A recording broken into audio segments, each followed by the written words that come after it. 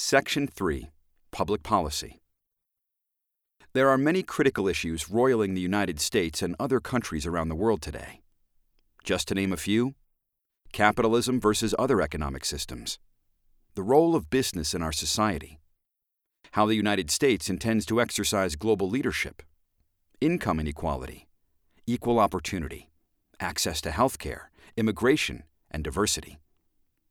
Many people have lost faith in government's ability to solve these and other problems. In fact, almost all institutions, governments, schools, unions, media, and businesses, have lost credibility in the eyes of the public.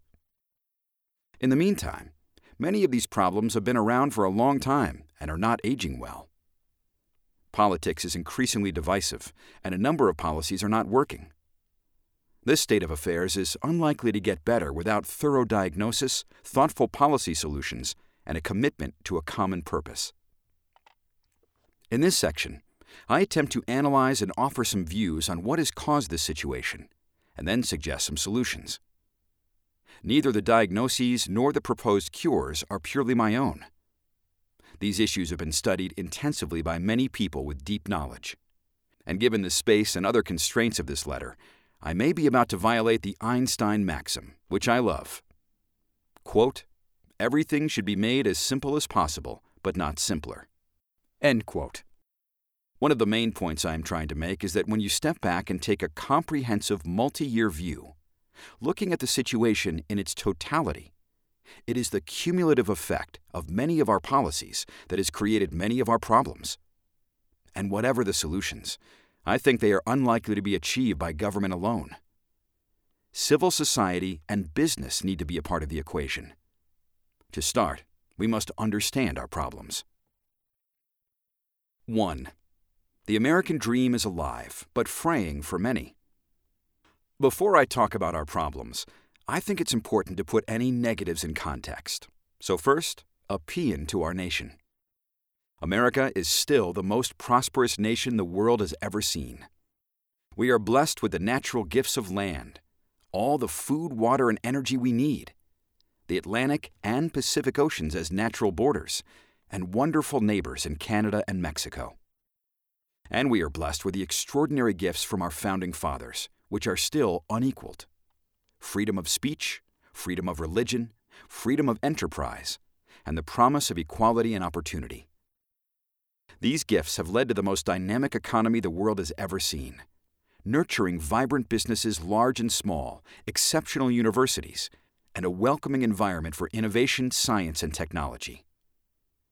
America was an idea born on principles, not based on historical relationships and tribal politics. It has and will continue to be a beacon of hope for the world and a magnet for the world's best and brightest. Of course, America has always had its flaws. Some of its more recent issues center on income inequality, stagnant wages, lack of equal opportunity, immigration, and lack of access to health care. I make it a practice when hearing complaints to strive to understand where people might be right or partially right, instead of rejecting or accepting their views reflexively. Middle-class incomes have been stagnant for years. Income inequality has gotten worse. 40% of American workers earn less than $15 an hour, and about 5% of full-time American workers earn the minimum wage or less, which is certainly not a living wage. In addition, 40% of Americans don't have $400 to deal with unexpected expenses, such as medical bills or car repairs. More than 28 million Americans don't have medical insurance at all. And surprisingly, 25% of those eligible for various types of federal assistance programs don't get any help. No one can claim that the promise of equal opportunity is being offered to all Americans through our education systems. Nor are those who have run afoul of our justice system getting the second chance that many of them deserve. And we have been debating immigration reform for 30 years. Simply put, the social needs of far too many of our citizens are not being met. Over the last 10 years, the U.S. economy has grown cumulatively about 20%. While this may sound impressive, it must be put into context. After a sharp downturn, economic growth would have been 40% over 10 years in a normal recovery. 20% more growth would have added $4 trillion to GDP, which certainly would have driven wages higher and given us the wherewithal to broadly build a better country. Key questions that keep arising and remain unanswered are: why have productivity and economic growth been so anemic? And why have income inequality and so many other things gotten worse? Included among the common explanations is that secular stagnation is the new normal. I've also heard blame placed on institutional greed and short-termism, bad corporate governance, job displacement from new technologies, immigration or trade, and a lack of new productivity-enhancing technology. Another common refrain is that capitalism and free enterprise have failed. As you'll see, I think some of these arguments miss the mark. 2. We must have a proper diagnosis of our problems. The issues are real and serious if we want to have the proper prescription that leads to workable solutions. Slogans are not policy, and though simple and sometimes virtuous sounding, they often lead to policies that fail. Well-intentioned but poorly designed policies generally have large and unintended negative consequences. Policy should always be extremely well designed. In my view, too often we don't perform the deep analysis required to fully understand our problems. One of the reasons is that we often have too short-term an orientation. In other words, looking at how things have changed year over year or even quarter over quarter. We frequently fail to look at trends over a multi-year period or over decades. We miss the forest for the trees. It's also important to point out that many economic models that are used to design policy have a hard time incorporating or accounting for the effect of certain factors that can be pivotal but are too complex or qualitative to model. I have tried to come up with a list of critical factors that greatly affect the health of an economy over many years, such as education, infrastructure, healthcare, etc. The list is below, and when you look at how we performed in these areas, it's rather condemning. Our shortcomings in these areas clearly have impeded the prosperity of the U.S. economy and have failed many of our fellow citizens over the past 2 decades or so. Our problems. What's holding back our nation's productivity and economic growth and reducing opportunity? Ineffective and out-of-touch education systems. Many of our high schools, vocational schools, and community colleges do not properly prepare today's younger generation for available professional-level jobs, many of which pay a multiple of the minimum wage. We used to be among the best in the world at training our workforce for good jobs, but now we are falling short. This is a huge reason for both inequality and lack of opportunity. Our inner-city high schools are failing their communities and are leaving too many behind. In some inner-city schools, fewer than 60% of students graduate, and of those who do, a significant number are not prepared for employment and are often relegated to a life of poverty. Proper training and retraining would also help in our rapidly changing technological world. Finally, skills training has become increasingly important over time, and the negligence of our education systems to be responsive to employers' current needs has to have reduced GDP growth. Soaring healthcare costs. These now represent almost 20% of GDP, more than twice the cost per person compared with most developed nations. While we have some of the best healthcare in the world, our outcomes are not twice as good as those of the rest of the world. Some studies say that gains in life expectancy in the last 50 years were a significant contributor to U.S. national wealth and health, possibly equal to half of GDP growth, as people were healthier and lived longer, which generally improved the quality of the labor force and productivity. This may no longer be true. Obesity costs our country $1.4 trillion a year because it drives so many illnesses. In other words, heart disease, diabetes, cancer, stroke, and depression. Even worse, 70% of today's youth, ages 17 to 24, are not eligible for military service, essentially due to poor academic skills, basic reading and writing, or health issues, often obesity or diabetes. And out-of-pocket healthcare expenses for the average American have skyrocketed over the last 20 years, causing huge anxiety, particularly for low-income families who have been hit with the highest increases in healthcare costs. Excessive regulation and bureaucracy. Excessive regulation for both large and small companies has reduced growth and business formation without making the economic system safer or better. The ease of starting a business in the United States has worsened, and both small business formation and employment growth have dropped to the lowest rates in 30 years. By some estimates, approximately $2 trillion is spent on federal regulations annually, which is about $15,000 per household. We need good regulations, and we have to get better at effectively implementing them, accomplishing the desired good outcomes, while minimizing unnecessary costs and bad unintended consequences. Inability to plan and build infrastructure. It took 8 years to get a man to the moon, from idea to completion, but it now can take a decade to simply get the permits to build a bridge or a new solar field. The country that used to have the best infrastructure on the planet by most measures is now not even ranked among the top 20 developed nations, according to the World Economic Forum's Basic Requirement Index, which reflects infrastructure along with other criteria. We are falling behind on airports, bridges, water, highways, aviation, and more. One study examined the effect of poor infrastructure on efficiency. For example, poorly constructed highways, congested airports with antiquated air traffic control systems, aging electrical grids, and old water pipes, and concluded this could all be costing us more than $200 billion a year. Philip K. Howard, who does some of the best academic work on America's infrastructure, estimates it would cost $4 trillion to fix our aging infrastructure. And this is less than it would cost to not fix it. In fact, a recent study by Business Roundtable found that every dollar spent restoring our infrastructure system to good repair and expanding its capacity would produce nearly $4 in economic benefits. What happened to that can-do nation of ours? Previously uncompetitive tax system for business. Over the last 20 years, as the world reduced its tax rates, America did not. Our previous tax code was increasingly uncompetitive, overly complex, and loaded with special interest provisions that created winners and losers. This was driving down capital investment in the United States and giving an advantage to foreign companies, thereby reducing productivity and causing wages to remain stagnant. The good news is, the recent changes in the U.S. tax system include many of the key ingredients to fuel economic expansion.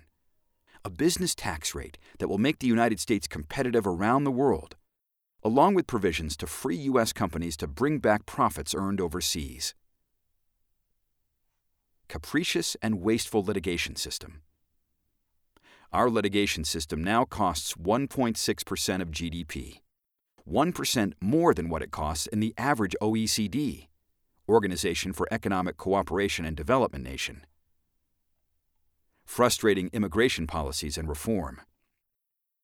40% of foreign students who receive advanced degrees in science, technology, and math, 300,000 students annually, have no legal way of staying here, although many would choose to do so. Most students from countries outside the United States pay full freight to attend our universities, but many are forced to take the skills they learned here back home. From my vantage point, that means one of our largest exports is brainpower. We need more thoughtful, merit-based immigration policies. In addition, most Americans would like a permanent solution to DACA, Deferred Action for Childhood Arrivals, and a path to legal status for law-abiding, tax-paying, undocumented immigrants. This is tearing the body politic apart. The Congressional Budget Office estimates the failure to pass immigration reform earlier this decade is costing us 0.3% of GDP a year. Inefficient mortgage markets. The inability to reform mortgage markets has dramatically reduced mortgage availability.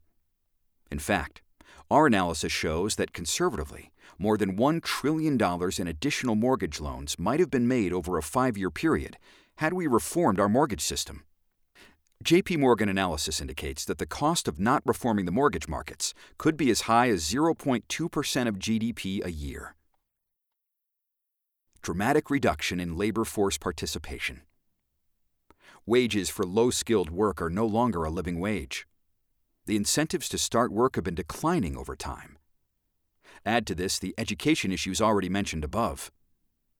Two other contributing factors are that many former felons have a hard time getting jobs, and an estimated 2 million Americans are currently addicted to opioids. In 2017, a staggering 48,000 Americans died because of opioid overdoses. Some studies show that addiction is one of the major reasons why many men ages 25 to 54 are permanently out of work. Student lending and debt. Irrational student lending, soaring college costs, and the burden of student loans have become a significant issue. The impact of student debt is now affecting mortgage credit and household formation. A $1,000 increase in student debt reduces subsequent homeownership rates by 1.8%. Recent research shows that the burdens of student debt are now starting to affect the economy. Lack of proper federal government budgeting and planning.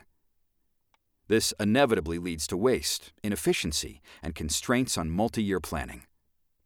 One striking example, it may cost the military at least 20% of its spending power when budgets are not approved on time and continuous spending resolutions are imposed. And we don't do some basic things well, like account for loans and guarantees properly, and demand appropriate funding of public pension plans. It is hard to look at these issues in their totality and not conclude that they have a significant negative effect on the great American economic engine. My view is if you add it all up, this dysfunction could easily have been a 1% drag on our growth rate. Before I talk about some ideas to address these issues, I would like to discuss one major debate currently in the echo chamber. Is capitalism to blame? Is socialism better? There is no question that capitalism has been the most successful economic system the world has ever seen. It has helped lift billions of people out of poverty, and it has helped enhance the wealth, health, and education of people around the world. Capitalism enables competition, innovation, and choice. This is not to say that capitalism does not have flaws, that it isn't leaving people behind, and that it shouldn't be improved. It's essential to have a strong social safety net, and all countries should be striving for continuous improvement in regulations, as well as social and welfare conditions. Many countries are called social democracies, and they successfully combine market economies with strong social safety nets. This is completely different from traditional socialism.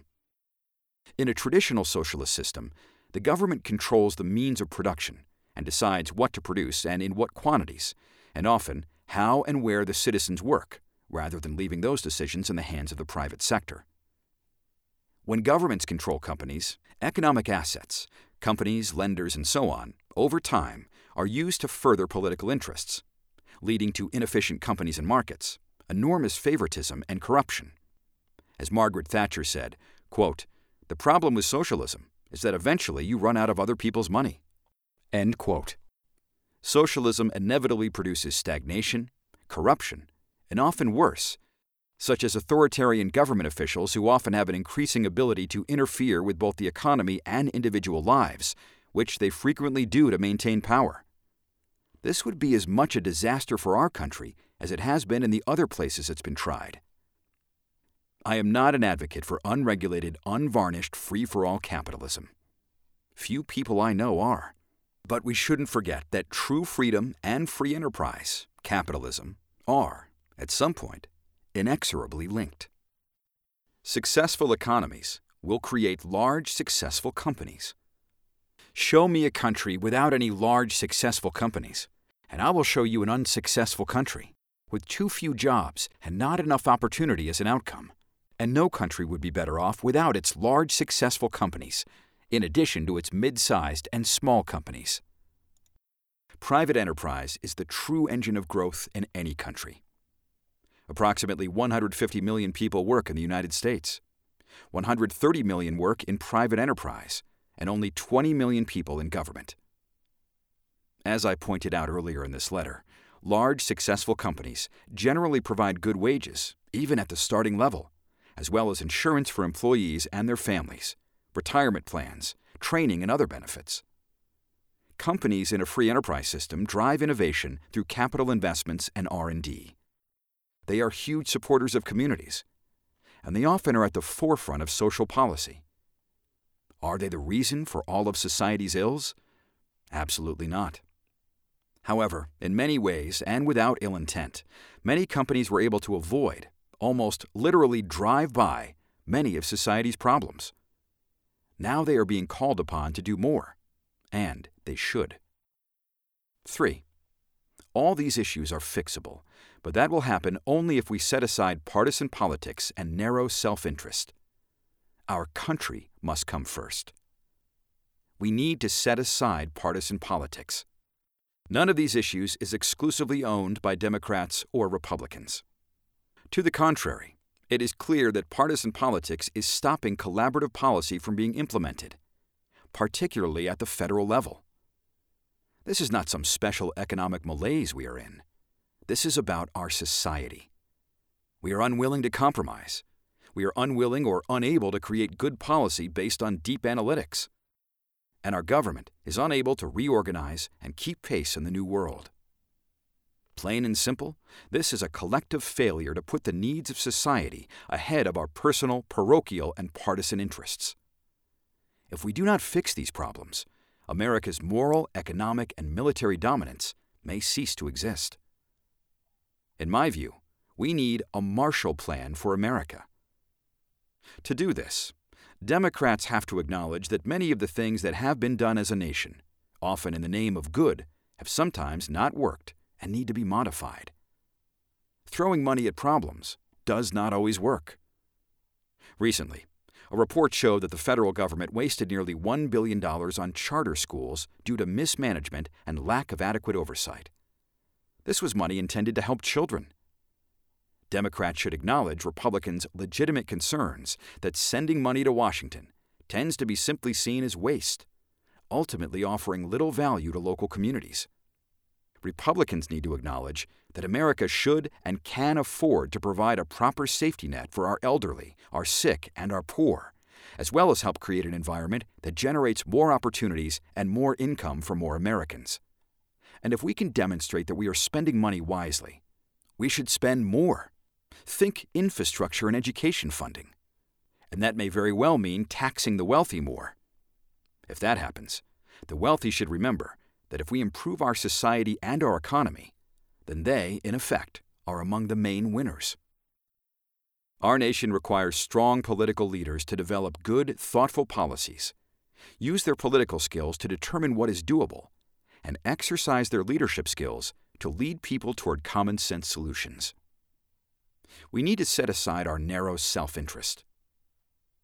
We live in an increasingly complex world where companies, governments, unions, and special interest groups vie for time, attention, and favorable circumstances for their respective institutions. While it is a constitutional right to petition our government, and many organizations legitimately fight for the interests of their constituents, we all may have become too self-interested. I fear that this self-interest is part of what is destroying the glue that holds our society together. We all share a collective responsibility to improve our country. I would like to give a few examples, which represent the tip of the iceberg. It would be easy to come up with thousands more. Governments, both federal and state, fight to keep military bases open that we don't need, and Veterans Affairs hospitals that are broken, making the military more costly and less effective. Our shortcomings are not just about inefficiencies. They border on immoral. In an incredibly depressing story, former Secretary of Defense Bob Gates describes how Congress took years longer than it should have to approve the building of U.S. Army personnel carriers that we needed in Iraq and Afghanistan to protect our soldiers from improvised explosive devices. While we dallied, many of our soldiers died or received terrible lifelong injuries. 5 states, California, Connecticut, Illinois, New Jersey, and New York, fight for unlimited state and local tax deductions, because those 5 states reap 46% of the benefit. Even worse, knowing that over 80% of the benefits from these deductions go to people who earn more than $320,000 a year. Businesses are equally guilty here. Just start digging through the tax code. Buried in there are an extraordinary number of loopholes, credits, and exemptions that aren't about competitiveness or good tax policy. Suffice it to say, industry gets its share of tax breaks and forms of protection from legitimate competition. I could add hospitals, schools, and unions to this list. None of our institutions is blameless. While leaders obviously fight for their institutions, we all need to be able to advocate for policies that are good for our organizations without being bad for our country. And as a general matter, we as citizens should support policies that are good for our country, even if they may not be good for us individually. For too long, too many have fought to use regulation and legislation to further their interests, without appropriate regard for the needs of the country. 4. Governments must be better and more effective. We cannot succeed without their help. The rest of us could do a better job too. The U.S. federal government is becoming less relevant to what's going on in people's lives. People have generally lost faith in the ability of institutions to deliver on their mission and meet societal needs. They are demanding change, and we must recognize that change is needed. We need dramatic reform of our global and federal institutions and how we attack our biggest societal challenges. There are signs of progress, particularly in how local governments are starting to attack pressing problems, the ones that directly affect people's lives, like education, housing, and employment. Look at Detroit and see how excellent leadership is fixing a once failing city. We should continue to empower local governments to address the needs of our society, but we should be asking our federal government to do the same. I have already commented about needing real policies that include thoughtful plans to increase growth and create more opportunity for everyone. Faster growth will raise incomes, generate opportunities, and create the wherewithal to fund improvements in our social welfare programs. On pages 48 through 49, I describe some possible solutions to the problems previously highlighted on pages 43 through 44. These solutions are not my own, but are the synthesis of some of the best thoughts that we have seen. Some of these solutions are simple, and some are more complex. And obviously, if they were politically easy to put into practice, that would have been done by now. However, I am convinced that if we could get ideas like these implemented, economic growth and opportunity for all would be greatly enhanced. Some solutions to how we might drive growth, incomes, and opportunity. Education. We know what to do. High schools and community colleges should work with local businesses to create specific skills training programs, internships, and apprenticeships that prepare graduating students to be job-ready, whether they go on to earn a credential, to work, or to attend college. With 7 million job openings and 6 million unemployed workers in the United States, there is an opportunity for companies to work with local institutions, including community colleges and local apprenticeship programs. Business must be involved in this process, and it needs to be done locally because that is where the actual jobs are. Germany does an exceptional job at apprenticeships. Germany has one of the strongest education and training systems in the world, with about 1.5 million young people annually participating in apprenticeship programs that are paid opportunities to gain in-demand skills along with an education. The vocational schools and apprenticeship programs work directly with local businesses to ensure students are connected to available jobs upon graduation. Germany's youth unemployment rate is one of the lowest in the world. Some countries are now implementing mandatory preschool for children at 3 years of age. This is a wonderful policy. It makes childcare less expensive and is proved to be extraordinarily good for student education short and long term. Parents like it too. Of course, the benefits may not be seen for many years, but this is precisely the type of long-term thinking and policymaking that we need. Healthcare. This may be our toughest, most complicated problem, but we know there are some things we can do to make the system work better. Some of the solutions may include aligning incentives better, trying to eliminate the extraordinary amount of money wasted on bureaucracy, administration, and fraud, empowering employees to make better choices, with upfront transparency in employer plan pricing and options and the actual cost of medical procedures, developing better corporate wellness programs, focusing particularly on obesity and smoking, creating better tools to shop around for non-emergency care and manage healthcare expenses, and reducing the extraordinary expense for unwanted end-of-life care. Another obvious thing to do is start teaching wellness, nutrition, health, and exercise in K-12 classrooms nationwide. Regulatory reform. Starting a small business today generally requires multiple licenses, which take precious months to get. But it doesn't end there. Talk with any small business owner, and that person will describe the mountains of red tape, inefficient systems, and a huge amount of documentation involved to operate the business. We need to reduce the number of licenses that are required to open and run a small business. In addition, we should look at the excessive state and local rules affecting small businesses, consolidating and eliminating unnecessary rules and regulations where possible. And all regulations should have a thorough cost-benefit analysis and be periodically reviewed for current relevancy. Infrastructure investment. The 2015 Transportation Spending Bill, Fixing America's Surface Transportation Act, FAST Act, is intended to fund surface transportation programs, including highways, at over $305 billion through 2020. Its aim is to improve mobility on America's highways, create jobs, and support economic growth, decrease bureaucracy in getting projects approved and completed, and we need to finish its implementation. Again, experience from other countries may help. We could learn from Germany and Canada, for example, whose officials endorsed large infrastructure projects and sped through permitting in 2 to 3 years by forcing federal, state, and local approvers to simultaneously work through a single vetting process. Significantly reducing the time of permitting also dramatically reduces the cost and uncertainty around making major capital investments. Tax credits and benefits. The business tax changes in the 2017 tax law made the United States more competitive, benefiting American workers today and strengthening our economy for the long term. In 2018, nominal wages increased 3.3%, the fastest rate of growth since 2008, and job openings exceeded the number of unemployed workers for the first time since the federal government started tracking these data in 2000. Beyond this important progress, there is still more that policymakers could do to help working Americans.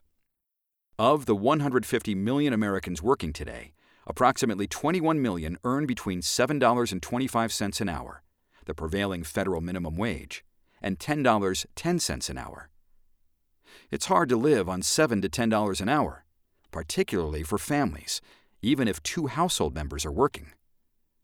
While it would be acceptable to increase minimum wages, this should be done locally and carefully, so it does not increase unemployment. Perhaps a more effective step would be to expand the Earned Income Tax Credit, EITC. Today, the EITC supplements low to moderate income working individuals and couples, particularly with children. For example, a single mother with 2 children earning $9 an hour, approximately $20,000 a year, could receive a tax credit of more than $5,000 at year's end. Last year, the EITC program cost the United States about $63 billion, and 25 million individuals received the credit.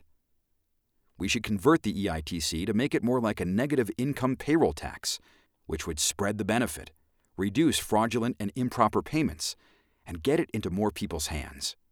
Workers without children receive a very small tax credit. This should be dramatically expanded, too. Litigation. While the rule of law and the right of plaintiffs to get their day in court are sacrosanct, there have to be ways to improve this system. One example, which works in many other countries, is to have the loser pay in some circumstances. Clearly, this would have to be done in such a way as to ensure that aggrieved parties are not denied appropriate access to our justice system. But we need a way to reduce frivolous litigation designed principally to extract fees for lawyers. We also need to reduce the time and the cost necessary to achieve justice by adding more judges and creating more specialty courts to deal with complex issues. Immigration. There has been support for bipartisan comprehensive legislation that provides substantial money for border security, creates more merit-based immigration, makes DACA permanent and gives path to legal status or citizenship for law-abiding, hard-working, undocumented immigrants. We know this is no easy feat, but we should pass and enact legislation to resolve immigration. Mortgage lending. Things can be done to reform mortgage markets, which would increase mortgage availability, as I mentioned in the previous sidebar on pages 43 through 44. Labor force participation. We have already mentioned two critical solutions that would help improve labor force participation. Make work pay more by expanding the EITC and provide graduating students with work skills that will lead to better paying jobs. Remember, jobs bring dignity. That first job is often the first rung on the ladder. People like working, and studies show that once people start working, they continue working. Jobs and living wages lead to better social outcomes, more household formation, more marriages and children, and less crime, as well as better health and overall well-being.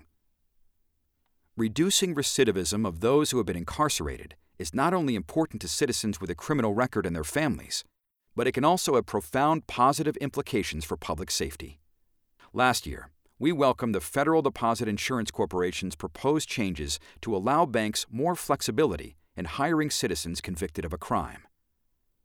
Our responsibility to recruit, hire, retain, and train talented workers extends to this population, and we will support reentry programs and give convicted and/or formerly incarcerated Americans a path to well-paying jobs. Finally, we should all be gratified that the government now seems to be taking the opioid problem very seriously. Student lending. We should have programs to ameliorate the burden of student loans on some former students. We would be well advised to have more properly designed underwriting standards around the creation of student loans. Direct government lending to students has grown almost 500% over the last 10 years, and it has not all been responsible lending. It would also be helpful for the government to disclose student lending programs as if they were accountable on the same basis as a bank. Addressing these factors would lead to far better and healthier student lending. Proper budgeting and planning. All levels of government should do proper budgeting and planning, and on a multi-year basis. It is particularly important that most federal programs, think military, infrastructure, and education, have good long-term plans and be held accountable to execute them. When the government says it is going to spend money, it should tell the American people what the expected outcome is and report on it. It should account for loans the same way the private sector does, and it should be required to do cost-benefit analysis. Somehow, we need to help reinvent government to make it more efficient and nimble in the new world. While the federal government remains somewhat in a stalemate, we have seen governors and mayors at the state and local levels taking active control and framing effective solutions. They are helping to create a laboratory of what works, and are often at the forefront with initiatives that restore confidence in the ability of government to deliver. We also call upon CEOs and other leaders to step up and offer non-parochial solutions. One final thought. If I were king for a day, I would always have a competitive business tax system and invest in infrastructure and education as a sine qua non to maximize the long-term health and growth of our economy and our citizens. I would not trade these issues off. I would figure out a way to properly pay for them. 5. CEOs. Your country needs you. Despite the fact that CEOs are not generally viewed with high levels of trust, surprisingly, the 2019 Edelman Trust Barometer Global Report, encompassing a general global population of more than 33,000 respondents, shows that 76% think CEOs should take a stand on challenging issues, and that 75% actually trust their employer. We believe CEOs can and should get involved, particularly when they or their companies can uniquely help design policies that are good for America. At JPMorgan Chase, we are strengthening our public policy teams to take our advocacy and ideas to the next level.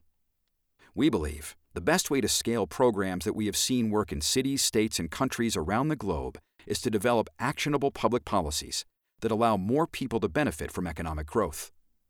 We can use our unique capabilities, data, and resources to help inform infrastructure policies, corporate governance policies, affordable housing policies, financial education policies and inclusion policies, as well as small business financing and formation, community and economic development, and others.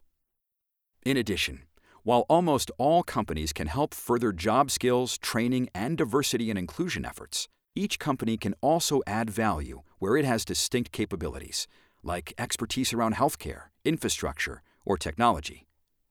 It's not enough just for companies to meet the letter and the spirit of the law. They can also aggressively work to improve society. They can take positions on public policy that they think are good for the country, and they can decide, with proper policies and regulatory oversight, with whom and how they will do business. However, this does get complex. What companies cannot do is abridge the law of the land or abrogate the rights of voters and their representatives to set the law of the land. There are circumstances in which J.P. Morgan Chase is called upon to do things and/or set policies that should have been set by the federal government. In effect, these are decisions that the voter must decide.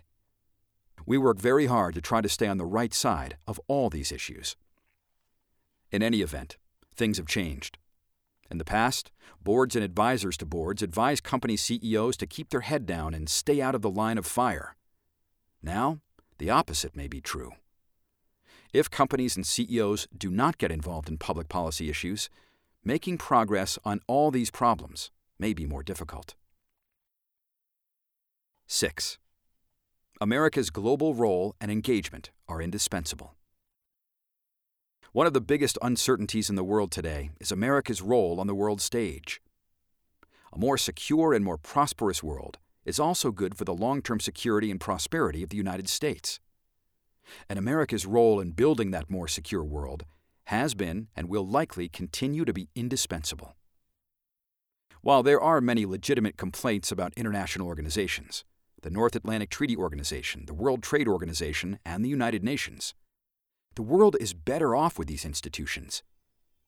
America should engage and exercise its power and influence cautiously and judiciously. We should all understand that global laws, standards, and norms will be established whether or not our nation participates in setting them.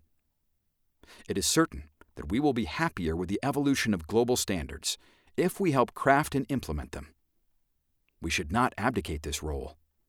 To the contrary, it is critical that America help develop the best global standards in trade, immigration, corporate governance, and many other important issues.